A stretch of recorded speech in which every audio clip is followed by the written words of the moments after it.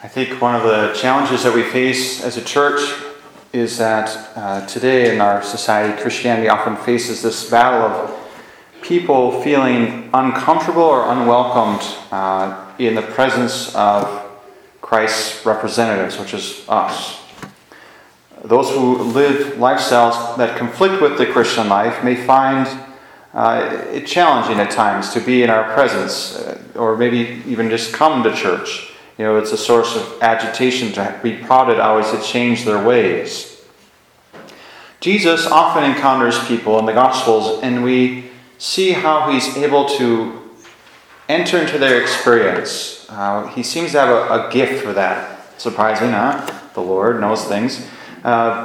These people who often feel uncomfortable in proper Jewish society find comfort with Jesus. He's able to change their lives. If we look at Zacchaeus as an example of this, you know, he's a tax collector, so he's not really on good terms with the rest of the people. He's kind of been a betrayer in a sense. He went over to the Romans, and he's in league with them, and he's extorting them for money, and so there's all these reasons why he would not be really on good terms with the rest of society.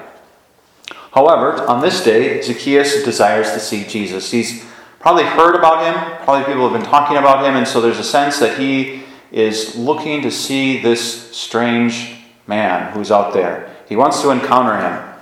And so he's even willing to be ridiculous and climb up a tree, right? So there's a way in which Zacchaeus is seeking. There's something in his heart that's looking desperately to be understood, to be received, to be loved, to be accepted, and he's ultimately looking to be loved.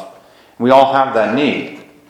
I don't think Zacchaeus expected to meet Jesus and expected him to be able to meet that need in his heart, but I imagine that he hoped that he would. Otherwise, why would he have been out there? Why would he have been willing to go to such great lengths? Surely, he must have heard about Jesus and was now seeking to see who this was that everybody was talking about. Now, when Jesus looks at Zacchaeus, when he looks in his eyes, there's something that happens. It's a very powerful effect. In an instant, this man who is an outcast, who has spent much of his life, seeking self-gain and sort of looking after his own needs, probably had other vices as well, he repents and invites Jesus into his home. So it's like, wow, how did you do that, Jesus? Show me how to do that. Come on, help me to figure this out. This is a great skill that you have. But it's not just a skill, right? It comes from this place in Jesus that he desires us. He wants to be with us. And Zacchaeus senses that and sees that. Even as his fellow countrymen were complaining about this fact, Zacchaeus is able to look at Jesus and be aware that Jesus loves him. What was it that Zacchaeus encountered in the person of Jesus that so quickly changed him forever? Zacchaeus didn't feel judged, and yet he knew in an instant that he had to change his life. He was aware. He didn't feel ashamed, and yet he was aware of his sins and wanted to repent of them. Until this moment, he probably had felt a mixture of envy or pride or even resentment towards his fellow countrymen, but now he's able to pass over that. What did Zacchaeus see in Jesus?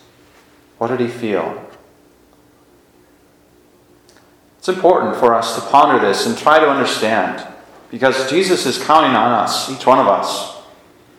He's counting on us to stand in his place so that when we encounter people like Zacchaeus, or like the prodigal son, or the woman at the well, or the woman caught in adultery, all of these characters that we're familiar with in the Gospels, when we encounter these kind of people, we have an opportunity to approach them like Jesus did. To change the way they see things, to live in us. We are invited to allow the Lord to take hold of our hearts. We can learn how to allow Jesus to speak through us, how to gaze through our eyes. It may seem impossible, right? It seems very difficult. How can I, as flawed as I am, as many sins as I have, how can I become an icon of Jesus to a person in a moment when they need it? It's not impossible. Jesus can do it.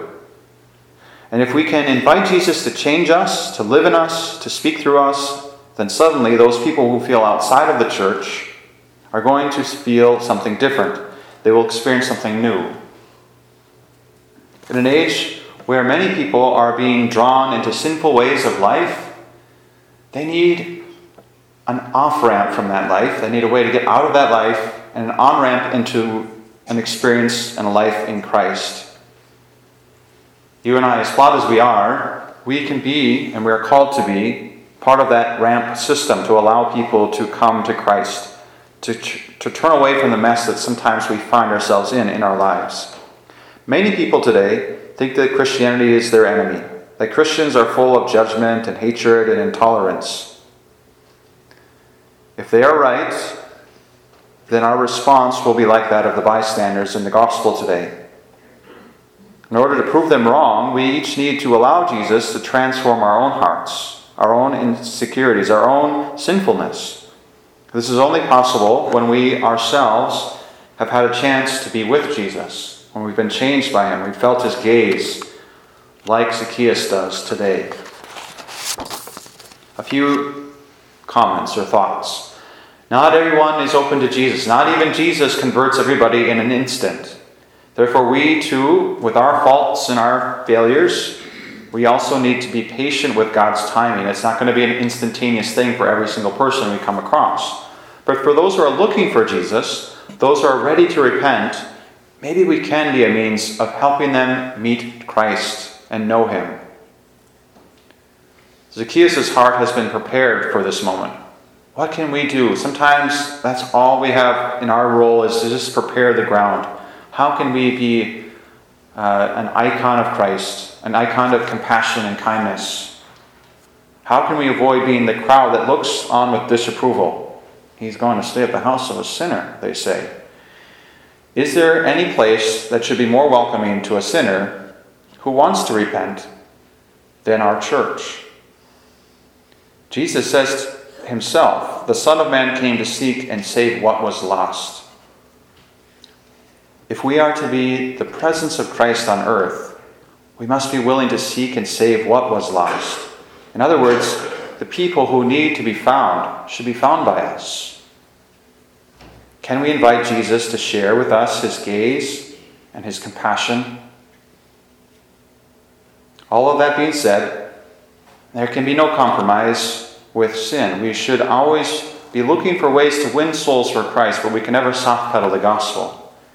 Jesus is always merciful to sinners who repent, but he does not tolerate pride or arrogance in someone who refuses to acknowledge their wrongdoing.